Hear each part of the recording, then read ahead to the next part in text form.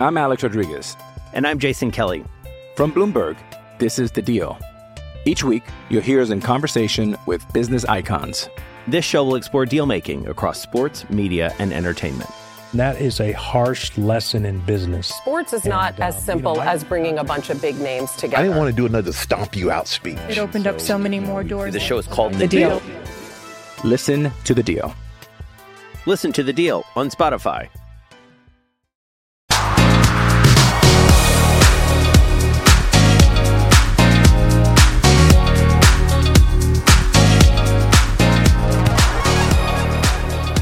Hello and welcome back to the podcast that is always up to speed with Formula One here on the Overtime Media Network. Mark and Mark here to wrap up the 17th and final race of the 2020 Formula One World Championship. And I can see that just by our wardrobe choices tonight, Mark, we're representing the protagonists, like the podium in today's race. I got the Red Bull t-shirt on. You got the Lewis Hamilton Brazil. That's a sharp-looking cap. I like that. I should have jumped on that one when I had the opportunity. But, you know, it's funny, after it's been all said and done in such a weird season and something that only got started in this first weekend of July, it seems like it's kind of rocketed along. And, well, not like I have any say in the matter, but I'm not ready for the season to be over. But it was a bit of an anticlimax to what's been, you know, a pretty good season, in a season that we honestly didn't expect was going to happen at all at some point. You know, we were both wrong because we both had a prediction at the conclusion of the most recent podcast, and we both thought that this was going to be a race that Hamilton would win and probably win quite handedly. And as it turns out, that wasn't the case at all. In fact, we'll obviously get into Max's performance from qualifying right through to the conclusion of the race. But I was kind of curious as to what the last 5 or 6 years looked like at Abu Dhabi at Yas Marina. And Mercedes had won every single race at this track since the introduction of the 1.6 liter V6 turbo hybrid engines. Hamilton's won 4 of those. He's won 5 total because he won a race there with Mercedes or with McLaren. Bottas won a race. Rosberg won a race. But this was a really strong streak by Mercedes that Max was able to snap, which was also ultimately nice to see. And, you know, he took away some of that delta between he and Bottas. And fortunately for Bottas, he had a fairly successful conclusion to the season, although he wasn't necessarily very close to Max. But yeah, it was a conclusion. It wasn't a particularly exciting conclusion, but it certainly puts the icing on what was, and I think you and I have talked about this so much over the past couple of weeks, what was really a solid campaign for Formula One. Given everything that was going on in the world, I was immensely satisfied. And I think maybe the only difference is, I think as much as you're hungry for more Formula One, I'm hungry for the off season. For me, like the silly season and the business side of the sport is just about as compelling as watching what happens on the track. And we'll certainly get into this, but when you consider the immense driver changes that we're going to see in the off season this year, like I'm excited to put this season behind us and start getting ready for Melbourne back in March, because it's going to be a really, really, really exciting 2021 campaign.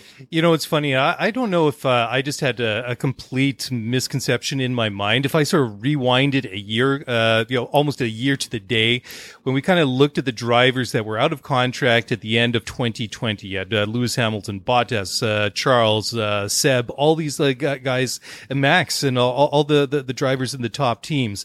And I guess from there, that must have influenced my perception of the rest of the other 7 teams on the grid. That it was, once you get those guys under contract, it was all, and we all expected them to stay where they were. I just had this like I say, this concept in my mind that the rest of the grid was already set in stone. But I mean, obviously that's not the case, and a lot of things have really kind of snowballed. I mean, it all really started when Vettel was confirmed as not returning to Ferrari for 2021. You had Sainz moving, you had Ricciardo moving, and all these things kind of like steamrolling and snowballing along. And like you say, it still isn't done. We still don't know what's going to happen with Sergio Perez. We don't know what's going to happen to Alex Albon. We don't know what's going to happen to Danny Kvyat, although that's not a major one. I mean, everybody's going to be looking at that second Red Bull to see what's going to happen. I mean, as much as that Vettel to Aston Martin seemed to be a bit of a foregone conclusion, it almost seemed like like it was destined to happen. It almost has the same sort of feeling now. The guy that lost his seat to Sebastian Vettel is going to be the guy that takes the seat at Red Bull, because that conversation about Perez replacing Albon at Red Bull, I mean, that's been out for several weeks now. I mean, we've talked about it on the weekly show quite a bit over the past couple of weeks, and it almost has that same feeling as it did when the roles were reversed and he looked like he was the odd man out at Racing Point. But I mean, there is a lot of interesting stories to go over, or that are going to unfold in the weeks and months ahead. But just to pick up on a couple of points there. Yes, the fact that they got the season done, and this is a stat that blew my mind that I came across over the season. So we had Lewis Hamilton come back, obviously finished third, and I should say we did predict the podium or the results, and I think we did try and preface it. It really depended whether or not Lewis was going to be 100% after his recent illness with COVID. Fortunately, it was obviously mild, but obviously it and he said so itself, it really affected him quite a bit, because you could tell he wasn't really on his A game. You could just tell. And I kept asking myself during the course of the race that I was really impressed with the way that Max drove, not just during the race, but through the entire weekend. I mean, from the wonderful qualifying performance to grab pole position. But I just couldn't get rid of that nagging thought throughout the race that if Lewis was 100%, would it have been the same way, or would it have been, would have been switched around? Would it have been Lewis, then Max, and then Bottas? I mean, ultimately, it's just a speculation. We'll never really know. It doesn't really have it doesn't really mean much anyways. I mean, Max is the fastest and the best driver on the day, but it was pretty quiet up front. I mean, the action we did see was further down the racing order in the middle of the pack, which you might expect, but it wasn't a stellar race out of the entire season, was it? Yeah, and I think the one thing I would caution as well, and I'm happy for Max, he had a great weekend, but even he had speculated to the reporters this weekend that it was possible that Mercedes had intentionally turned down their power units for this race. And ultimately Mercedes came forward and admitted that for reliability purposes, they absolutely had turned down their engines. So, I think they were at the point in the season where they wrapped up the driver's title, they wrapped up the constructor's title, they just wanted to bring the cars home safely. And I think they did enough to do so. But I think the caution would be that as much of a gap as there was between Verstappen and those Mercedes cars, that maybe some of that was a little bit artificial. But yeah, you're right. The weekend was uneventful. The race was uneventful. And, people have been criticizing this track since the beginning of time. And I don't criticize the race organizers. And I was thinking about this earlier today. I really don't criticize the race organizers. I don't criticize Yas Marina. I don't criticize Abu Dhabi.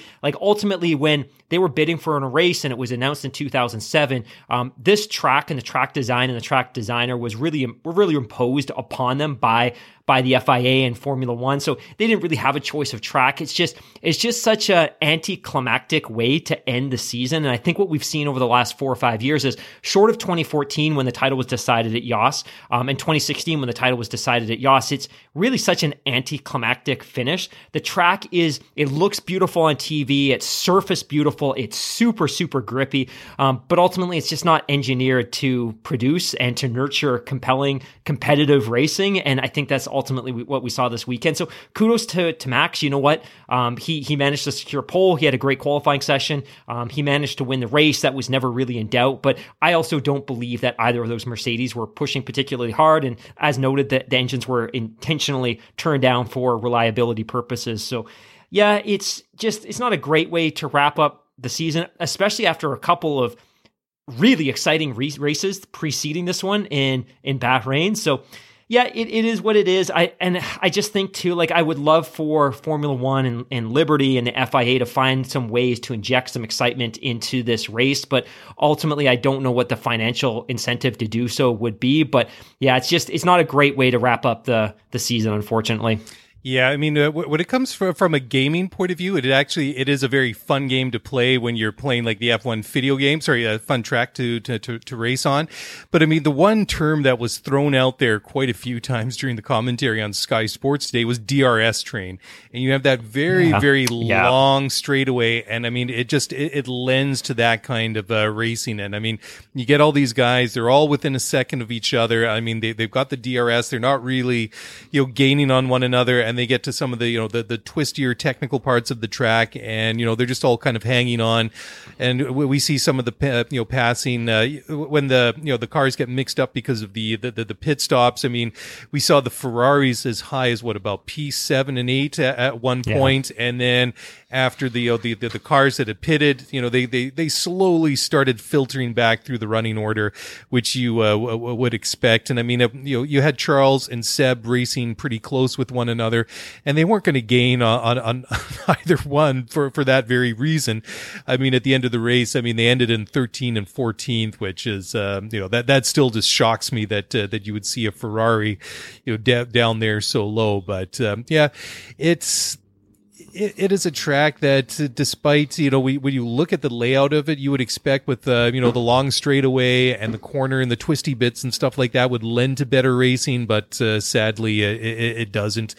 And I mean, from a championship point of view, this race didn't really mean anything anyways, with the constructors and drivers being wrapped up weeks ago. Point. But, and we've talked about it quite a bit, over the past several weeks that, Valtteri Bottas is a real good teammate. He's a real good team guy for Mercedes. And I think regardless what was going to happen today, I think that Lewis was going to play second fiddle. So as much as that, he was affected by his recent, bout with COVID, even in its mild form, I think he would have sat back just depending on what the, how the situation on the track played out. If he had to run interference between himself and Valtteri Bottas and Max Verstappen and kind of be that buffer between Bottas and Max, he would have done that. And I think that just because that those two were fighting for second in the drivers' championship, I think that unless something dire happened, I think that Lewis would have just sat back there and just content in third place. I mean, he didn't really wasn't really challenged by Albon until very late in the race, when, I mean, at that point, Albon was still a couple of seconds behind, and unless Lewis had a mechanical failure or his tires went completely and he couldn't keep it on the track anymore, I mean, he was not really under threat. So, yeah, I mean, I think you said it best that even though that Max was faster on the day, on the weekends, that was a little bit artificial just due to the fact that the Mercedes cars, they did have the engine turned down because of the reliability issues that they were worried about. And I mean, they said that they talked about on the commentary as well that a lot of these cars and a lot of these engines across multiple teams were facing the same issues, just getting towards the end of their lifespan. And unfortunately for Sergio Perez, that played out to be true, and that really was a big issue. And we'll jump into that in just a moment as we take a quick break here on the Overtime Media Network. So don't go away. We'll be back in just a moment. Passion, drive, and patience. The formula for winning championships is also what keeps your ride or die alive. eBay Motors has everything you need to maintain your vehicle and level it up to peak performance. Superchargers, roof racks, exhaust kits, LED headlights, and more. Whether you're into speed, power, or style, eBay Motors has you covered. With over 122 million parts for your number one ride or die, you'll always find exactly what you're looking for. And with eBay Guaranteed Fit, your part is guaranteed to fit your ride every time or your money back. Because with eBay Motors, you're burning rubber, not cash. With all the parts you need at the prices you want, it's easy to make your car the MVP and bring home huge wins. Keep your ride or die alive at ebaymotors.com. Eligible items only. Exclusions apply. I'm Alex Rodriguez. And I'm Jason Kelly. From Bloomberg, this is The Deal. Each week, you'll hear us in conversation with business icons. This show will explore deal-making across sports, media, and entertainment. And that is a harsh lesson in business. Sports is not as simple as bringing a bunch of big names together. I didn't want to do another stomp you out speech. It opened up so many more doors. The show is called The Deal. Listen to the deal. Listen to The Deal on Spotify.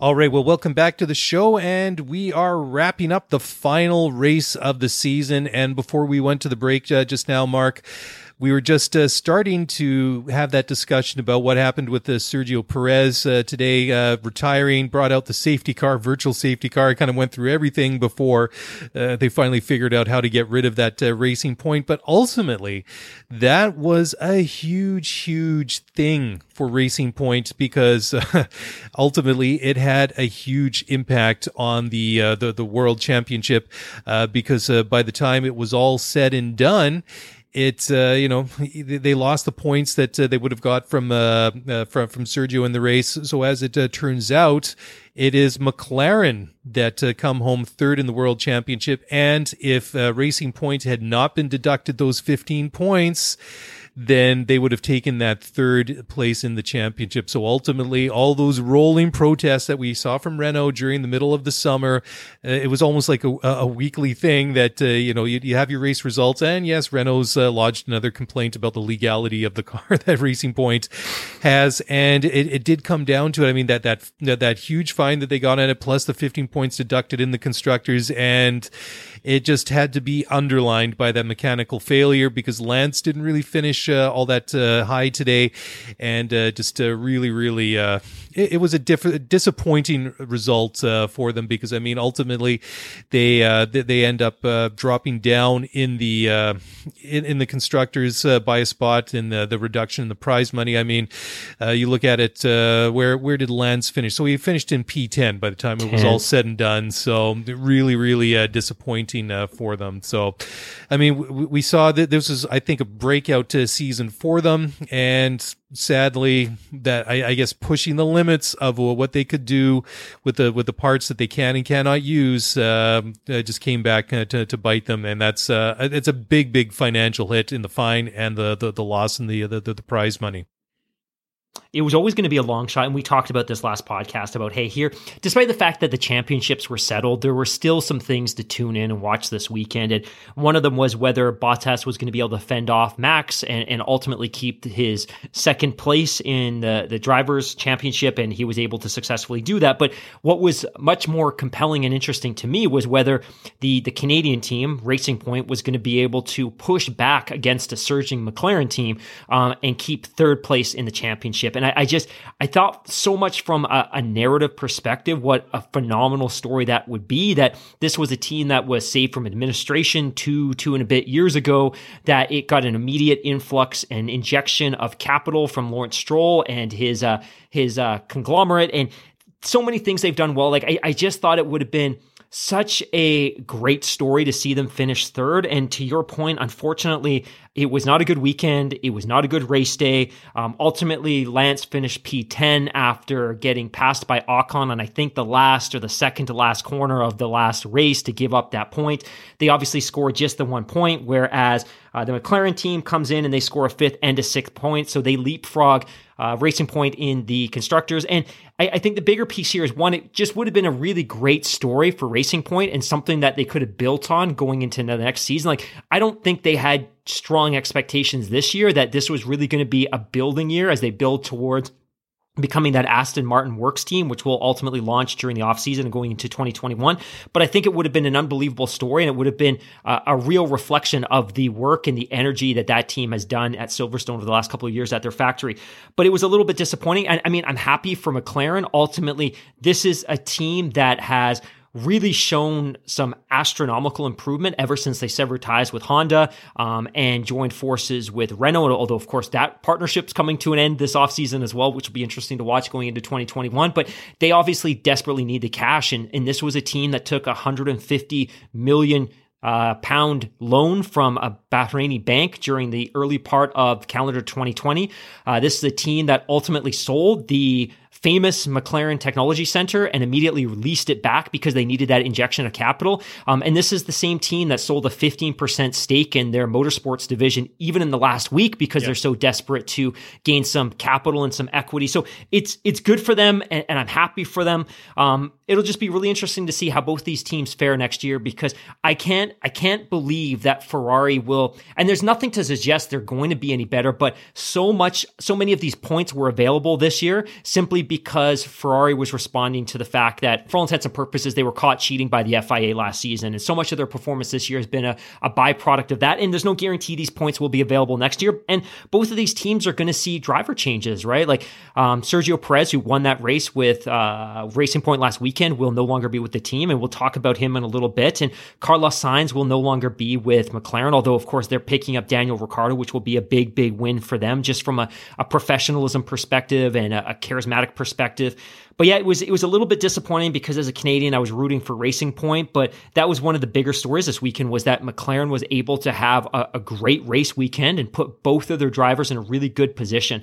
And then I think the other thing for me from this race as well is we've talked so much about Alexander Albon the last couple of weeks, and I'll pass it back to you, but this was probably one of his better race weekends. And this was a guy who was surging towards the end of the race and putting a little bit of pressure on Hamilton. And some of that could be just the fact that he knows that this could potentially be the last F1 race of his career, and he needed to put in the best possible performance possible. But yeah, overall, boring race, to be totally frank. But I think the thing that I was most interested in watching was to see how Racing Point would race, and I just thought their weekend was disappointing. And we talked last weekend as well just about the fact that Racing Point has, despite the things that they have done well this season, they've really struggled with reliability. They've really, really struggled with reliability despite having that Mercedes power unit, and that's something that they're going to need to solve going to next season. We talked about the fact that Lance, and this wasn't entirely mechanically induced, but he had 5 retirements this year. Like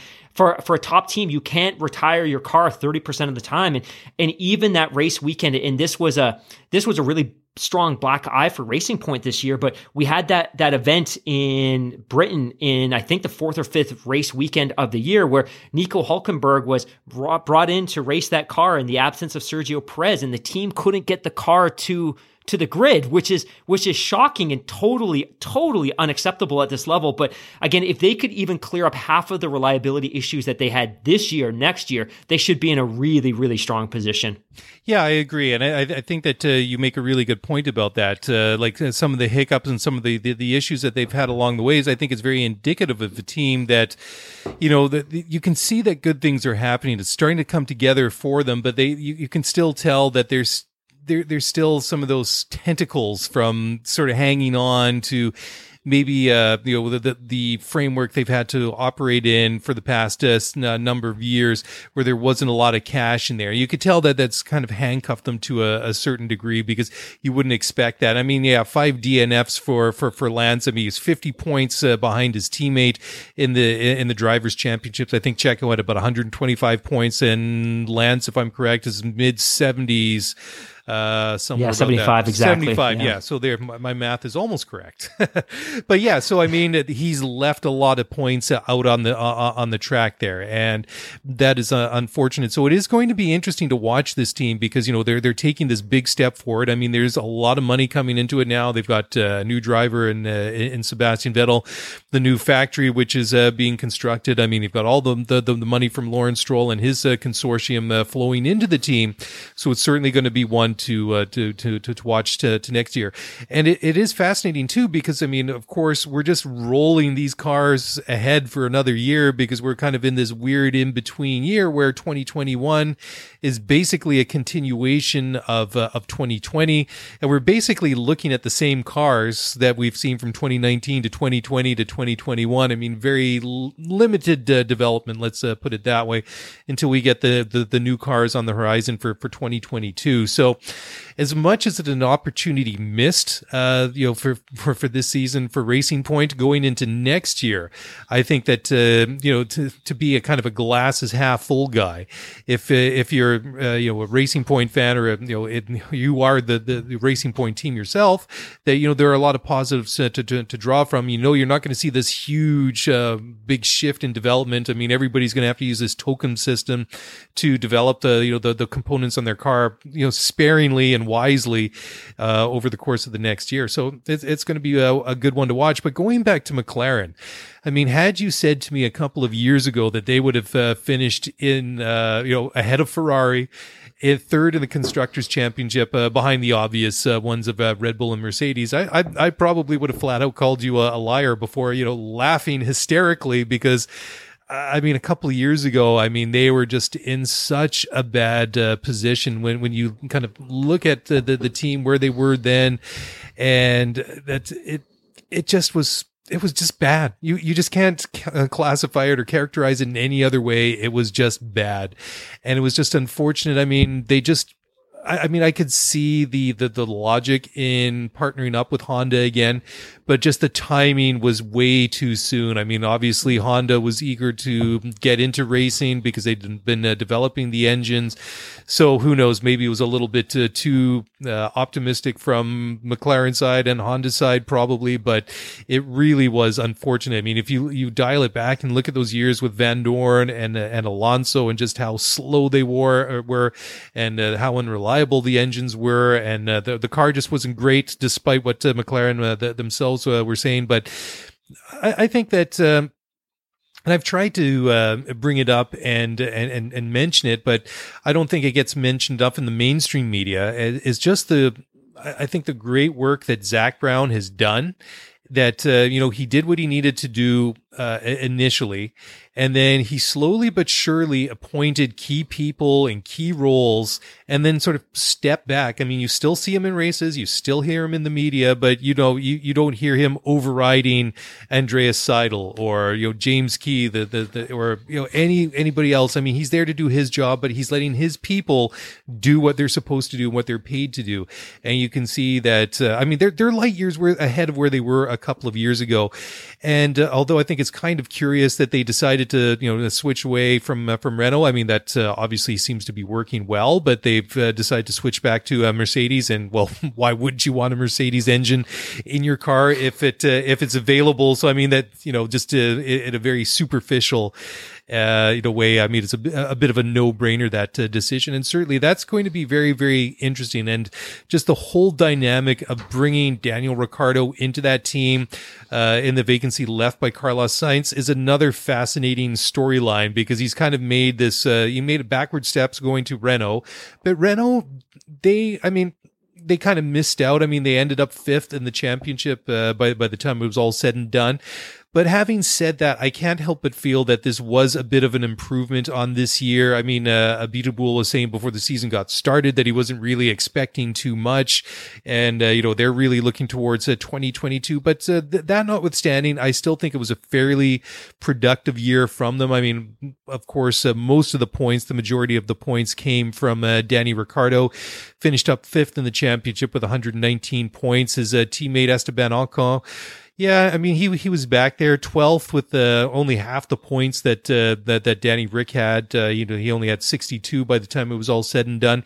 And you could tell that maybe that year out of Formula One as reserve driver at Mercedes kind of hurt Ocon. I mean, I'm sure he learned a lot, being in that environment at Mercedes, but just the fact that he wasn't in that car each and every weekend and just missing out on those, whatever we had last year, 22 races or whatever it was, I think did set him back a little bit, but we've seen a little bit more from him. So I think if he'd been able to score a little bit better and finish a little bit better, obviously, therefore, he would have had more points in the Drivers' Championship, and that would have been reflected on the Constructors' side. But I think there's been some positive signs, and it is going to be interesting to watch, because now you're bringing in a very flamboyant, a very maybe outspoken is better than flamboyant. Opinionated driver in Fernando Alonso maintains he can still race at the age of 40. And I don't discount that. I mean, athletes today and drivers today,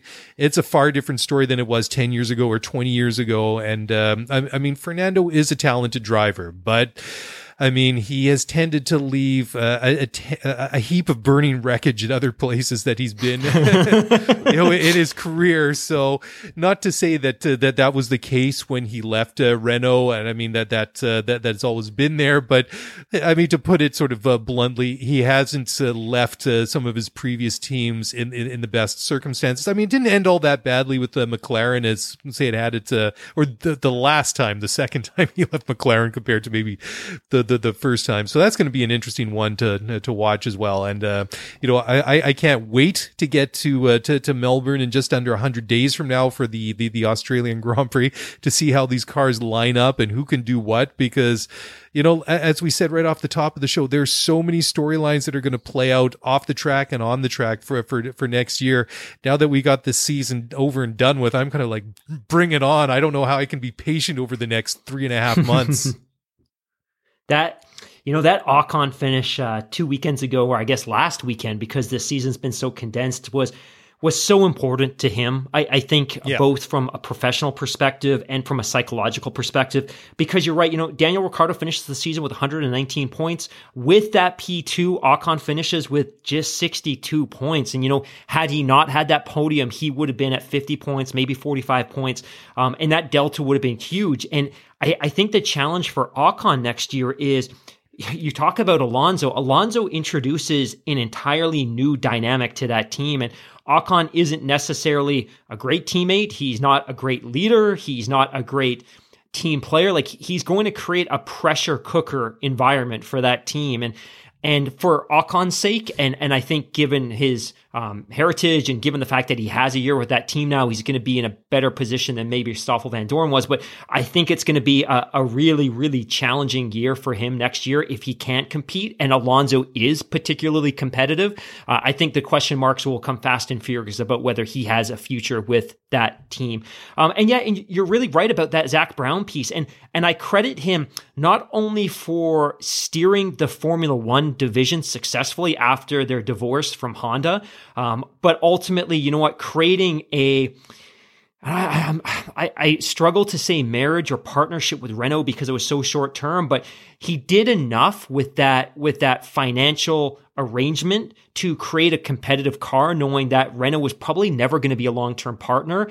And I think Renault was never satisfied with the agreement. And I think there's been a lot of commentary about that in the press. So the fact that they've been competitive with an engine from a team that isn't fully invested in supporting them in the long term and wasn't necessarily giving them the resources in the paddock and at the factory that they would have gotten if they were buying their engines from a Ferrari or a Mercedes, is really, really remarkable. And, there's obviously going to be a transition costs and some sunk costs during the off season as they get ready to pair the Mercedes engine with a car that fundamentally was designed for a Renault engine. But I think that I've got the confidence in Zach Brown and his team that they're going to be able to do it. But the other thing that I have to keep recalling as well is Zach Brown's done all of this with the Formula One team while getting an IndyCar team off the ground for full-time competition in the US. And we'll probably get into this in the offseason when we run out of topics to talk about. But there's now strong rumors and suggestions that Ferrari is themselves very seriously considering a full-time entry into Indy as well, which I think would be incredibly exciting. But yeah, like from a Mercedes perspective, from a McLaren perspective, I'm very excited for them. I'm super excited to see what Ricciardo's going to do there. I think he's a phenomenal teammate. Everything I've ever heard from him suggests that he's a great partner. He's a great team guy. He's great from the media. He's great from the press. Like, he just brings so much to this team. And Renault has what I think they would want. I think they obviously have a really strong history with Alonso. He won a title with them in 2005. He won another title with them in 2006. So there's some really strong DNA and some really strong heritage there. I think he creates an atmosphere within the team that they need to be able to be prepared to manage, because he's not Daniel Ricciardo, who's generally cool and chill and can have a conversation. Alonso is a very, very, very different personality. And, his first time around with McLaren was a disaster. The second time was, and it's funny because if you compare the two examples, like the first time was so bad, it made the second example not look as bad, but relative to other divorces with other teams and other drivers, it was a catastrophic. It was a crater. Like he left that place burning, but yeah, it'll be something that's very, very interesting. And you know what? Just one other quick note as well, just because I was just looking at this right now, but over the past 3 race weekends, the Ferrari powered teams have collectively scored 1 point. 1 point amongst those 3 teams. Because I was going to make this great point that, hey, you know what? Ferrari themselves have scored 1 point in the last 3 race weekends. No, the Ferrari powered teams themselves have scored 1 point, which is really an indictment on that team. Well, you know, it's funny you should mention that. I mean, if you look at the constructors in the, I mean, we might as well just run it down quickly. At Mercedes, Red Bull, McLaren, Racing Point, Renault. Then in 6th, you have Ferrari. Then you have AlphaTauri in 7th. Then you have Alpha, Haas, and then Williams at the bottom. So in the bottom half of the constructors this year, you have all 3 Ferrari-powered teams, including the Works team, which is just shocking. And I mean, the thing is too with Ferrari, they scored a combined 131 points. You know, for both Charles Leclerc and Sebastian Vettel. I mean, that is just absolutely mind-blowing. Seb had 3 podiums.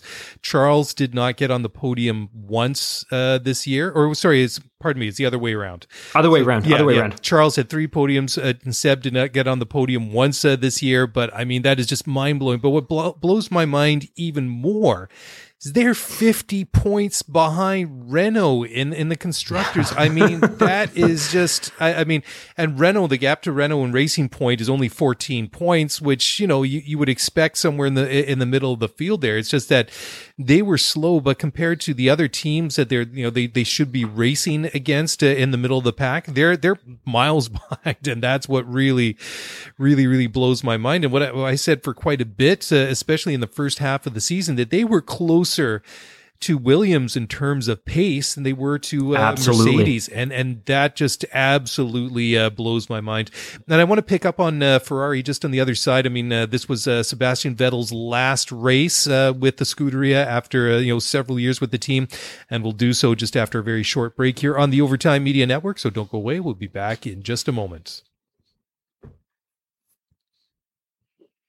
All right. Well, welcome back to the podcast. It is always up to speed with Formula One. Mark and Mark here breaking down the 2020 Abu Dhabi Grand Prix. I was almost going to say 2016 Abu Dhabi Grand Prix. I don't know. That obviously was a fairly dramatic race. And as you so rightly pointed out, it was a race where the championship was decided. And, as we detailed in the show earlier, tends to be fairly, not too much action on the track. So that's probably why I'm like warping back, several years here to 2016. But anyways, before the break, we were talking about, we just started to talk about Ferrari and the horrible year that they had. This was Sebastian Vettel's last race for Ferrari. And, disappointing. I mean, he finished in 14th place. It was just, you would just expect to see a lot better from Sebastian Vettel. I mean, he's 13th in the championship. I was incorrect. He did get a podium. He got on the podium in Turkey a couple of weeks ago. But I mean, Charles had a better season, finishing 8th with 98 points. But Sebastian, a handful, several retirements, but finishing outside of the points in so many races. I mean, after the Eiffel Grand Prix at the Nürburgring back in October, he only had 2 other points finishes. He finished 10th in Portugal, 3rd in Turkey. And the rest, I mean, he's at Imola 12th, and Bahrain 1, 13th, Bahrain 2, 12th, and 14th today. Just 33 points on the season. I mean, in the heyday of Seb at Ferrari, I mean that's points haul for like maybe a weekend and a half of racing. I mean, you would not really expect to see that, and I just can't help but wonder when it's going to turn around for them. I mean, just the fact that these cars are going to be in effect duplicated again for next year. I mean, with some slight modifications and improvements and developments on them. I really struggle to think that we're going to see anything, better from them. And it's if you're a fan of Vettel or Charles Leclerc, especially if you're a Vettel fan, a Ferrari fan, I mean, that window of opportunity for a championship was in 2018, at least 2/3 of the way through the season. And then I think in Monza that year when he collided with Hamilton on the first lap, that was kind of the beginning of the end, because they went into the summer break that year pretty close in terms of points in the Drivers' Championship. Vettel comes out after that break. He wins at Spa in just very convincing form ahead of Hamilton, and then it starts to go downhill from there. And then it's just from that sort of that last third of 2018. It just kind of really started to tail off. Last year was a year to forget for them. It wasn't the best. And this year, definitely a year to forget for Ferrari, regardless that the results have been a little bit better in recent times. But, despite the fact that, Vettel obviously had his issues, and the fact that car was not the best. I mean, you look at all the different, results that you see for Charles Leclerc. I mean, he had a couple of podiums this year, but I mean, the amount of times that he finished in the points was, a lot more than Vettel. I mean, the times, Charles had 4 DNFs. But apart from that, he had 3 races out of the points. One was in Abu Dhabi, another one was at Spa, and then the other one was in Hungary. All the other times he finished well within the points. But I just can't help asking the question. Yes, we know that Charles is a very good driver that tends to get more out of a bad car than his teammate. We saw that at Alpha Sauber, whatever they called it a couple of years ago. And obviously the Ferrari this year isn't as great, but I just can't help but asking myself that ever since it was made known that Vettel was not going to be brought back for 2021, despite what they say publicly, I just don't have the confidence that he was getting the same level of support. There's too big of a gap in what, the car that Vettel had. I mean, he just complained too many times that the car just was not drivable. It just didn't have any grip. And I just don't know. I have to be convinced that he was given the same equipment as Charles Leclerc. I'm not buying it, is basically what I'm saying.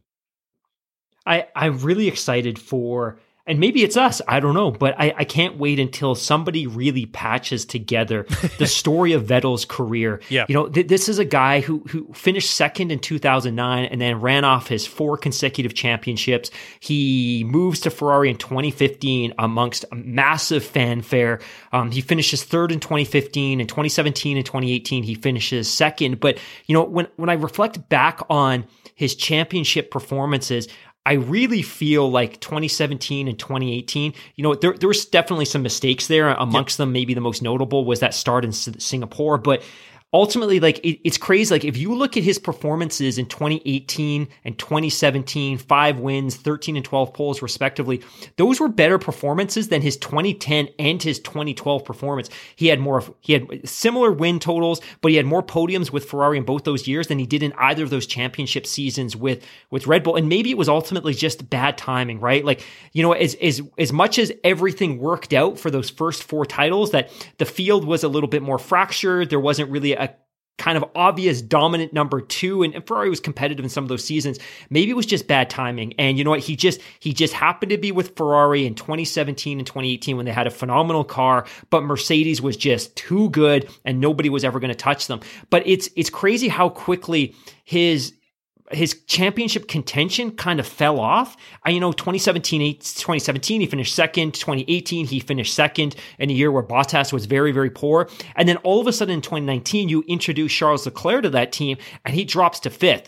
And he goes from 5 wins and 12 podiums to 1 win and 9 podiums. And then all of a sudden, there's just all of this noise about his performance and his kind of emotional state, his psychological state. But I really hope that you're right, because I look at his performance this year relative to Charles Leclerc, and I just can't believe that his physical performance could degrade so quickly. Like, we're talking 2 years ago, he was second in the championship with 12 podiums and 5 wins. Like, he can't have fallen off that quickly. And obviously, like, you look at the car this year, it's terrible. The car itself is balanced for an entirely different power unit than what they're actually running. We know why that power unit is problematic, but I just can't believe that his performance has degraded so quickly. And to your point as well, like, drivers age differently now. They have completely different conditioning regimes. They have completely different diets. They're in the gym 365 days a year. Like, their career should be longer. So I really hope that next year when he's with Aston Martin, hopefully he gets enough factory time during the offseason that they can start building a car for him. But I completely agree with you. I don't think he was getting any support out of Maranello. Like, I think they had washed their hands of him. They knew in the offseason, they were confident they weren't going to bring him back. And as a result, I don't think they were spending the time with him. I don't think they were engineering the car for him. I think they basically just roll the car out every weekend as a professional courtesy and let him go. And I think maybe some of that, his performance was kind of, hey, emotionally, psychologically, I'm not being supported by this team.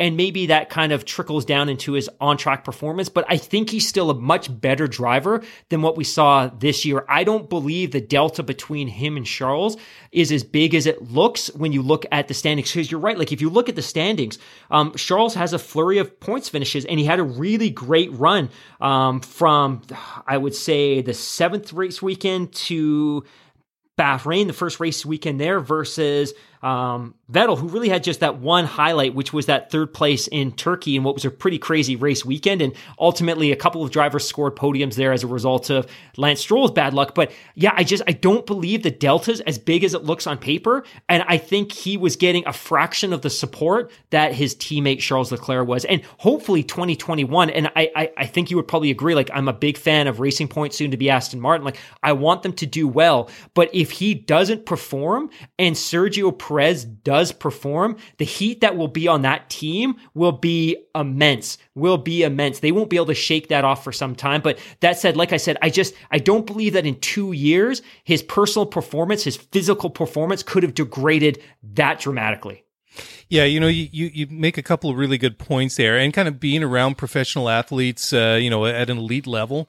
I've seen it so many times when they get injured, or whenever they face some adversity, it's always like mentally they always think there's a way they can work their themselves out of it. It's, I need to do this, or I need to train harder. I have to, get different nutrition, or I need to do whatever, right? And I think that when it comes to the end of their careers, I think some of them are less willing to admit it sooner than others. So there may be a little bit with that with Sebastian Vettel, but I'm not convinced. I don't like yourself. I don't think that he's that he can drop off that quickly. Moreover, I'm not entirely convinced that that it's all to do with him either, because I cannot believe that somebody with the business sense and savvy as Lawrence Stroll would bring a guy in like Sebastian Vettel just purely on the fact that, hey, we're going to get a 4-time world champion into our team that makes us look legit. No, I mean, of course that's part of it to do it, but I mean, Lawrence hasn't gotten to where he is in his own life, in his own business standing in the world, just by making, irrational and poor judgments. So I think that, there is an element of risk bringing Sebastian Vettel to Aston Martin next year, but I think that they would have done their homework on that, and I think it's the risk is mitigated. I think it's more of a calculated risk. So undoubtedly he's going to bring a lot to the team, but if they needed to bring a guy to the team as an advisory, then they wouldn't bring a guy in that role and stick him in the car as well. So it's certainly going to be very, very fascinating to watch. And I think the one guy that's probably really loving it is the guy that's in the second Aston Martin, Lance, who, at 22 right now, is going to be partnered up with a 4-time world champion next year, thinking, oh my God, that this is the perfect time for me to be partnered up with a guy at this stage in my career and the age that I'm at right now. I mean, Lance is, He I wouldn't be surprised if he's going to be the first guy to welcome Seb to the factory on his first day with the new team. But I mean, sort of joking aside, but that really is going to be, among all the different interesting threads to pull on for next year, that is a particularly, interesting one. I mean, that whole Racing Point, Aston Martin, there's so many different interesting things going on with that team. I had to look it up right now because I was curious, because you'd mentioned earlier that Fernando's 40. So he's 39. He's going to turn 40 July 29th of next season. So he's actually pretty close in age to me. We all know Lewis is 35. This shocked me. Vettel's only 33. Yeah. Like just because he's been around the sport and he won a race in 2008, like it feels like he should be much older than he is. Mm-hmm. The guy's only 33. And again, I think in a lot of sports that might be kind of towards the tail end of your career, but I think Formula One has shown that drivers, both past and present, can be very competitive in their mid-30s. So I think there's every reason to believe that he could be successful next year. And I think you're absolutely right. Like, I think for Lawrence Stroll, this isn't a prestige move. This isn't signing Sebastian Vettel because it's useful to have as a marketing exercise, that I can go out and sell sponsorships because I have a champion. You know what? That's part of it for some of these middle of the pack teams, right? Like, if you don't have a great driver academy and you're not going to be competitive, sometimes the best thing you can do is sign a former world champion that's at the tail end of their career, because it brings some credibility to your team. You get some additional exposure and you can sell sponsorships. I think you're right. Like, Lawrence Stroll is expecting to win next year. Like, he doesn't need the marketing exposure. He doesn't need the sponsorship dollars. He needs the best possible driver that's available to him. And I think if he's embarking on this project of spending hundreds of millions of pounds building this works team and investing in Aston Martin as a road car division to enable him to kind of create this successful symmetry, I don't think he would be messing around with Sebastian Vettel unless he genuinely thought he was the best available driver. And I think you absolutely nailed it. Like, this isn't a marketing exercise. This isn't a prestige move. This isn't Williams, kind of bringing in Felipe Massa because, he was a marketable star. This wasn't McLaren holding on to Jenson Button, probably longer than they should have, because he was a British champion. It was easy to sell sponsorships in the UK. This is Lawrence Stroll saying he is a 4 times world champion, who finished second in the championship 3 times. He's also the best available driver to help my project be successful next year. And I can't wait to see it. I know that the backlash will be fast and furious if he's not particularly competitive, or if Lance himself outperforms Sebastian Vettel. But I think you're right. Like, I think if I'm Lance Stroll, I'm really excited that this is a guy that's going to be partnered with me, is going to be in the factory, is going to be in the simulator. Like, I've talked about this before. Like, I don't think that the Felipe Massa Lance Stroll pairing was a good one. And, there was comments from Lance Stroll at the end of that 2017 season that said, hey, he was anything but a mentor. And I think Felipe Massa was also a little bit checked out at that point. Like, he'd originally retired at the end of 2016 and he was brought back because Valtteri Bottas left. I don't think he was super invested in being there, especially with an uncompetitive team. And I also don't think that Felipe Massa liked being compared to Lance, who was close to him in the constructors title that year. And then, of course, in 2018, Lance gets stuck with a rookie driver and a horrendous team. He gets brought over to Racing Point in 2019. He's paired with Sergio. And say what you want about Sergio, but I think he's a good teammate, but he's probably not a great mentor for Lance. But I think this is going to be a really great mentor. And I just think for Lance to be able to watch how he goes about his business, how does he structure his preparation? How does he structure his planning? How does he spend his time with his engineers? At what time does he get to the factory every single morning? How much time does he spend in the simulator? Like, this is an established champion. Like, he didn't win 1 championship. He won 4. And some of that's because he was racing with the best team that had the best motor. But ultimately, it's not just that helps you get across the finish line 4 consecutive times. So I think for Lance, like, this is an unbelievable opportunity. And I also think that probably played a little bit into Lawrence's decision making as well, that, hey, this is probably the best way to help nurture Lance's development. And I think we keep seeing these flashes with Lance, like qualifying, obviously in Turkey, and the fact that he was close to a race win before he had some mechanical issues. He scored a couple of podiums this year, came close to a 3rd podium. Oh, I'm excited for Aston Martin next year. I really am. Yeah, absolutely. And there's one thing, just before we go into our last break here, I just wanted to mention, is that the landscape that we're living in Formula One right now is that the groundwork was laid by Michael Schumacher. He changed the way that drivers approach Formula One. And I've heard it mentioned so many times over the years that people that have worked both with Sebastian Vettel and Michael Schumacher said that Seb approaches Formula One in the same way. It was just, and Michael, he approached it like a job. It wasn't just like show up at the race, get in the car, go out and drive, or whatever it was like an obligation. He put in the work, and Seb, he does the same thing. He puts in the work. Yep. So it's going to be very, very beneficial for everyone to have a guy like that around.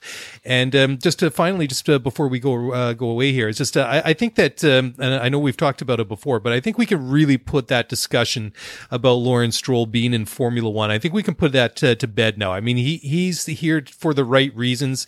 It's just not another story of an extremely wealthy guy throwing his money around in a sport with a lot of exposure because, he can do, and he's basically, just splashing money out. He's there for the right reasons. He's there to race. He's there to win.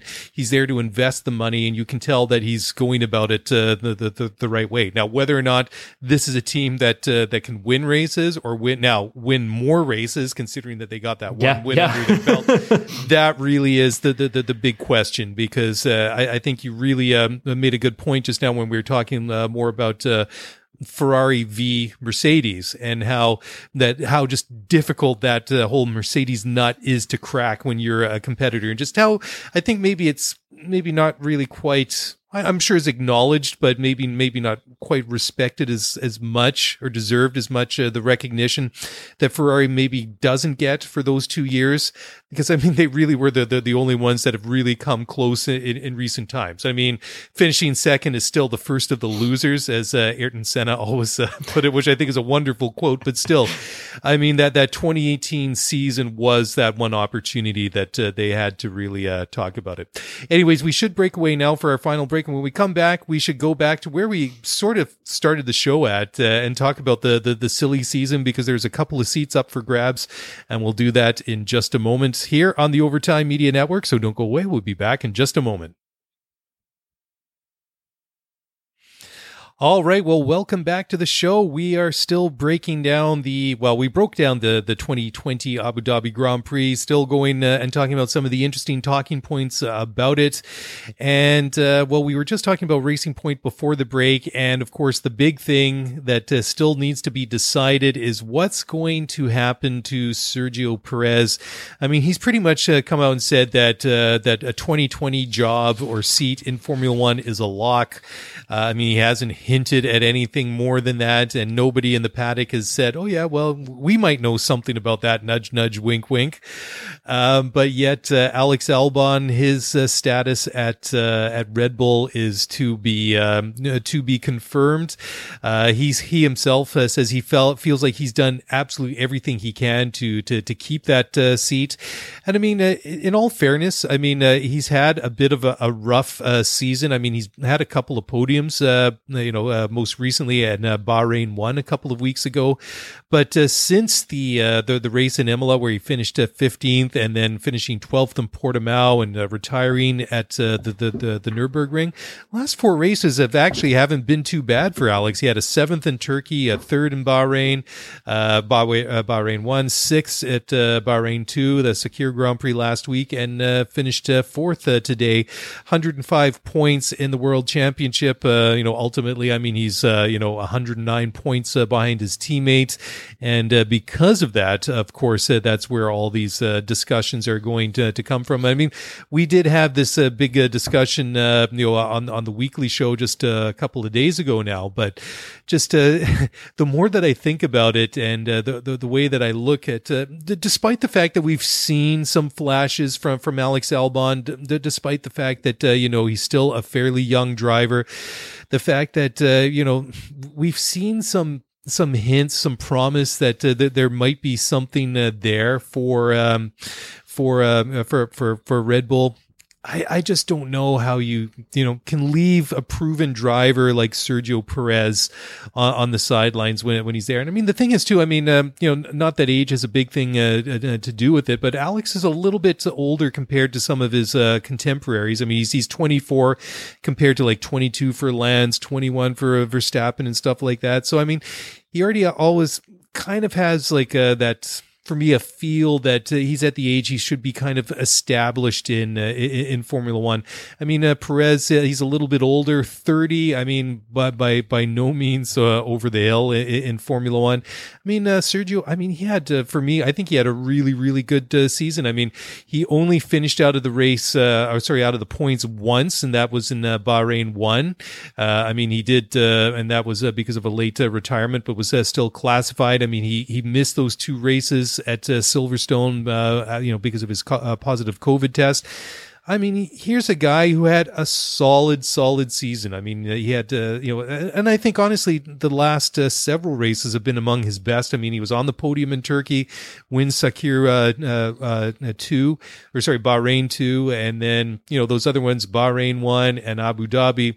Those are the 2 unfortunate ones for him. But I mean, it's a solid season. I mean, most of the times he was well up in the points. He had a couple P10s in Belgium and in Monza, but Monza was kind of topsy-turvy anyways. So that, they kind of maybe put a star beside that one. But, like we talked about at some length a couple of days ago, I just don't know how you can ignore a driver like that. I mean, I think you ignore him at your own peril. So Ted Kravitz, and I love the buildup. I love that we're building to something here, especially as we've been talking about Alexander Albon and Sergio Perez for so much for the past couple of weeks. But if Ted Kravitz is to believed, or be believed, and he's now reporting, that within the next 7 days, Red Bull will announce that they are going to move Albon into a full-time reserve/test role with the principal Red Bull team, and that Sergio Perez will be signed. Apparently the delay was really due to 2 things. One, the team didn't need or want the added distraction of announcing this in season. It wasn't a good play. It wasn't a good look. Optically, it wasn't sound, especially when there were so many things going on. And really, it sounds like Marco and Horner really had to work hard to convince Dietrich that this was the right move, that Marco and Horner had very much given up on Albon some time ago. And it was really just a matter of convincing Dietrich that this is the right move for this team. And as it turns out as well, it sounds as though Ross Brawn, working on behalf of Liberty, had been working very hard in the background to make this a reality. And ultimately, I don't think Red Bull would ever make a decision based on what the FIA or what Liberty wants them to do. I think they have too much internal integrity to kind of allow somebody else to force a decision. But one of the reasons that this could potentially be very good for Red Bull, aside from what it could do for them on the track, is Mexico itself, as it turns out, is one of Red Bull's biggest global markets in terms of a nation state consuming their product. Mexico is huge. So from a marketing tie-up perspective, this is a big news story. The other thing too is Liberty is very, very worried at this time about potentially losing the Mexican Grand Prix from the calendar. And if you followed this at all over the last couple of years, the Mexican GP has really become a political hot button issue within federal politics in that country. It's very much been seen as a unnecessary vanity project of the government and certain select politicians. And as well as it's drawn at the gate, I think Mexican society as a whole has been very suspect about the costs associated with it, whether it turns a whether it turns a profit, whether it's necessary. But the thought is that from a Liberty perspective, they want to keep the race on the calendar. It looks good on TV. They want the hosting fee. But by having Sergio in the sport and with a very competitive team, it basically locks in and secures the future of that event as well, which wasn't guaranteed if he was racing with the Haas, and certainly wasn't guaranteed if he was out of the sport. So this is not only a good thing for Red Bull from a marketing and profitability perspective, because they're going to be able to continue to grow their brand in that market. It's good for them on the track. And then ultimately it's good for Liberty and Formula One, because they might be able to preserve a race that's become a fan favorite. It's one of my absolute favorite races to watch on TV. And I would go, I'm a little bit worried about the security situation in Mexico City. And for all of the Mexican listeners, they might be wanting to slap me on my wrist like, hey, it's better than you think. Don't pay attention to all those Mexican soap operas you watch on Netflix. But I think it's good for so many reasons. Now, again, this is just Ted Kravitz reporting. Nobody else has broken the story, but he's suggesting that Red Bull will make the announcement within the next 7 days. And like I said,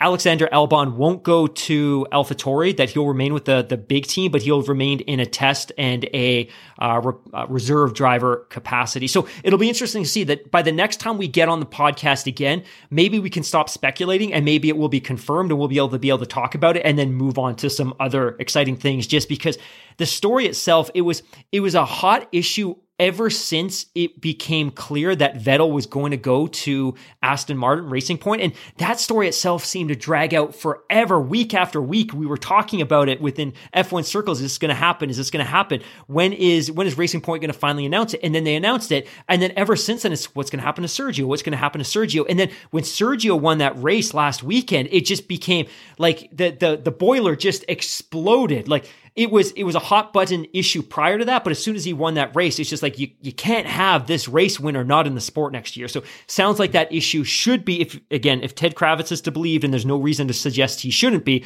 within the next 7 days.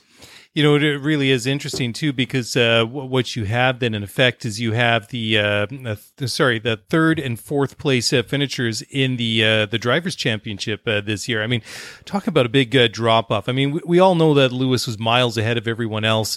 347 points in the Drivers to seal up his seventh World Championship. Then you have Valtteri Bottas 223, then Max Verstappen with 214 points, and Sergio Perez 125. I mean, he scored very, very well in the Racing Point. But no disrespect to them, obviously. But I mean that Red Bull is a step further up the grid, so will be absolutely fascinating to see. Should that come to play, and if it's coming from Ted Kravitz, I mean, I think that's obviously a pretty legit source. I mean, for those of you that aren't familiar with Ted, he's one of the contributors to Sky Sports F1. Often in the pit lane. So I think that if it's coming from him, he wouldn't be the kind of guy to sort of indulge or release idle speculation or something to it. So kind of makes me wonder if this is one of those things where somebody's had a little bit of a word in his ear. Come on, Ted, this is all done.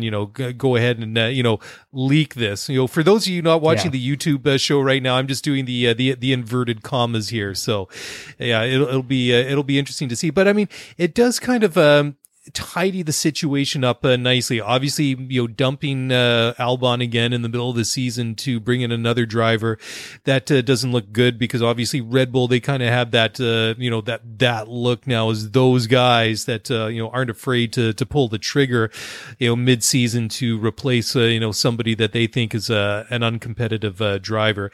And I mean, it's kind of it keeps Albon in the system, and it kind of keeps him close, so he's still in a position to to learn and take advantage of that. And you also have to remember that the next race is just under 100 days from now. It's like 96 days or something, like I can't remember the exact total. So COVID isn't going away anytime soon. They've already said that bubble is going to be in effect for the beginning of the season, and of course, as vaccines and the situation hopefully starts to get better sooner rather than later, we may see the situation again where a driver may have to withdraw from a race because of a positive COVID test. I mean, wouldn't be it'd be ironic if it happened to Sergio Perez again. I mean, considering he missed 2 races this year because of that exact reason. But I think it wraps that situation up nicely if you're Red Bull management, because Max, that he's going to go out there and he's going to win races for you. That he's going to be a contender, and he's a world champion in waiting, given the right car and the right circumstances. And that number 2 car just hasn't played out, right over the past couple of seasons since Ricciardo left. So they're trying to bring somebody up on a closer level. And I think by getting Perez in, that really starts to close that gap. I think he's going to be more like, it'll be interesting to see where he is actually in terms of pace to Max Verstappen. I mean, we're used to seeing Sergio in a less competitive car like a Force India or Racing Point. But, I mean, I don't think that he's going to be pushing Max, but it would be close to see what that delta between the two drivers is. And of course, as we mentioned a couple of days ago on the weekly show, that we're going into 2021, which is Honda's last year in the sport, and they've already said that they're going to go all out. And I still can't help but wonder if there's been some polite or maybe no gray area in the messaging coming from Honda HQ in Tokyo saying, we want a stronger driver lineup for our last season in Formula One.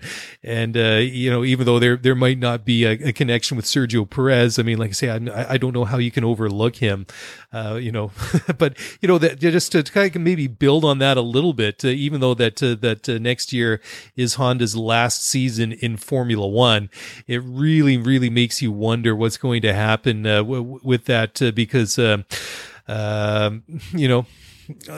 Ferrari doesn't seem all that keen on the engine freeze idea, but Red Bull isn't in a curious position. I mean, talk about a lot of storylines going into this winter, into this off season. That Red Bull engine situation for 2022 is a curious one. I know that Renault has kind of left a crack open in the door to maybe supply them again, or at least potentially have discussions about it. Although, I mean, as far as talking about breakups and marriages ending, that was not a particularly good one. It just got kind of it just kind of worsened over the years. Although, I mean, that's started as far back as 2014, that first year of V6 turbo hybrid. I mean, Horner was saying then, even though it wasn't as flat out critical and as nasty as it got in the later years, I mean, they were complaining back as 2014 that the Renault engines weren't as good as previously they were in the normally aspirated era. So, like you said, Mark, plenty to talk about, plenty to look at over the off season, and I hope there's a lot of drama. I mean, considering we got 3.5 months to the next Grand Prix, from my point of view and your point of view and the show's point of view, that all of that would just be great show fodder for over the next 3 months or so. I completely agree. I don't think I have anything additional to add in terms of value. I really look forward to the next couple of weeks and months. This is the time of year that's most exciting for me, just in terms of the silly season and the business side of the sport, and just how do these teams start to wrap their heads around the fact that we're still going to be very much in a pandemic for much of next year as they embark on a 23 race calendar. Yeah. Just crazy. And the reality is we'll probably start to see some really significant spectator turnouts in probably the back half of the season as we start to see the vaccinations begin to penetrate society in a meaningful way. But yeah, this is going to be a crazy off season. It's a shortened off season simply because the season had to run so late because you need to find a way to fit in 17 races. But it's going to be a crazy off season. At least 10 of the drivers will switch positions or be removed from the sport, or will be new to the sport entirely. You have at least 2 teams that are going through a rebranding exercise. Obviously, Racing Point's become the Aston Martin Works team. Renault as well, on probably an equally important note, but probably less sexy, will be rebranded themselves. Renault will disappear from the grid next year. But yeah, I can't wait to see how the next few weeks and months start to play out. I know, and it is another fascinating result or stat that was mentioned over this weekend, that since they got the F1 biosphere or COVID bubble, whatever you want to call it, in effect, they did something like 76,000 COVID tests, and they only had about 75 positive tests for drivers, team personnel, and any ancillary personnel that in the paddock, and people like track workers and stuff like that. I mean, anytime that when you have like a disease as serious as COVID, any one of those tests is a big deal. But out of all the tests that they ran, that only represents 0.1%. Positive tests. So, I mean, if they've proven anything that they're very confident about it once they got it set up. I mean, there were a lot of questions, obviously, I think, for everybody outside of Formula One, but they've proved that they can make it work. I mean, there were obviously hiccups along the way, but like you say, very much we're still going to be in this same position come the beginning of next season. And I was having this this internal conversation with myself, earlier today, just kind of reflecting on the fact it was the last race of the year, and all the things that we've gone through, right from the shutdown and the cancellation of the Australian Grand Prix, the factory shutdown, which was just the microcosm to the global macrocosm and lockdown situations we saw everywhere, to the actual beginning of the season and the 17 races that we had.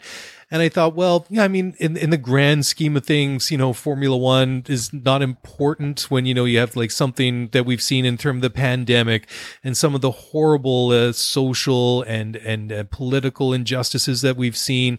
But I mean, the thing is, and I think it was mentioned, on the Sky broadcast as well, is it did bring a smile to people's faces. And, I think that has value in a year that we've seen so many bad things, and so many bad things have happened to so many people, that it has been a nice temporary distraction. Of course, it's a luxury. I mean, we've been able to, and of course, for the people in Formula One, it's their livelihood as well. So it has value in that, and I've enjoyed it, and therefore, I'm sad that the racing part is over. But like yourself, I'm looking forward to the next couple of months of speculation and all the fun of the things that go on, that happen off the track.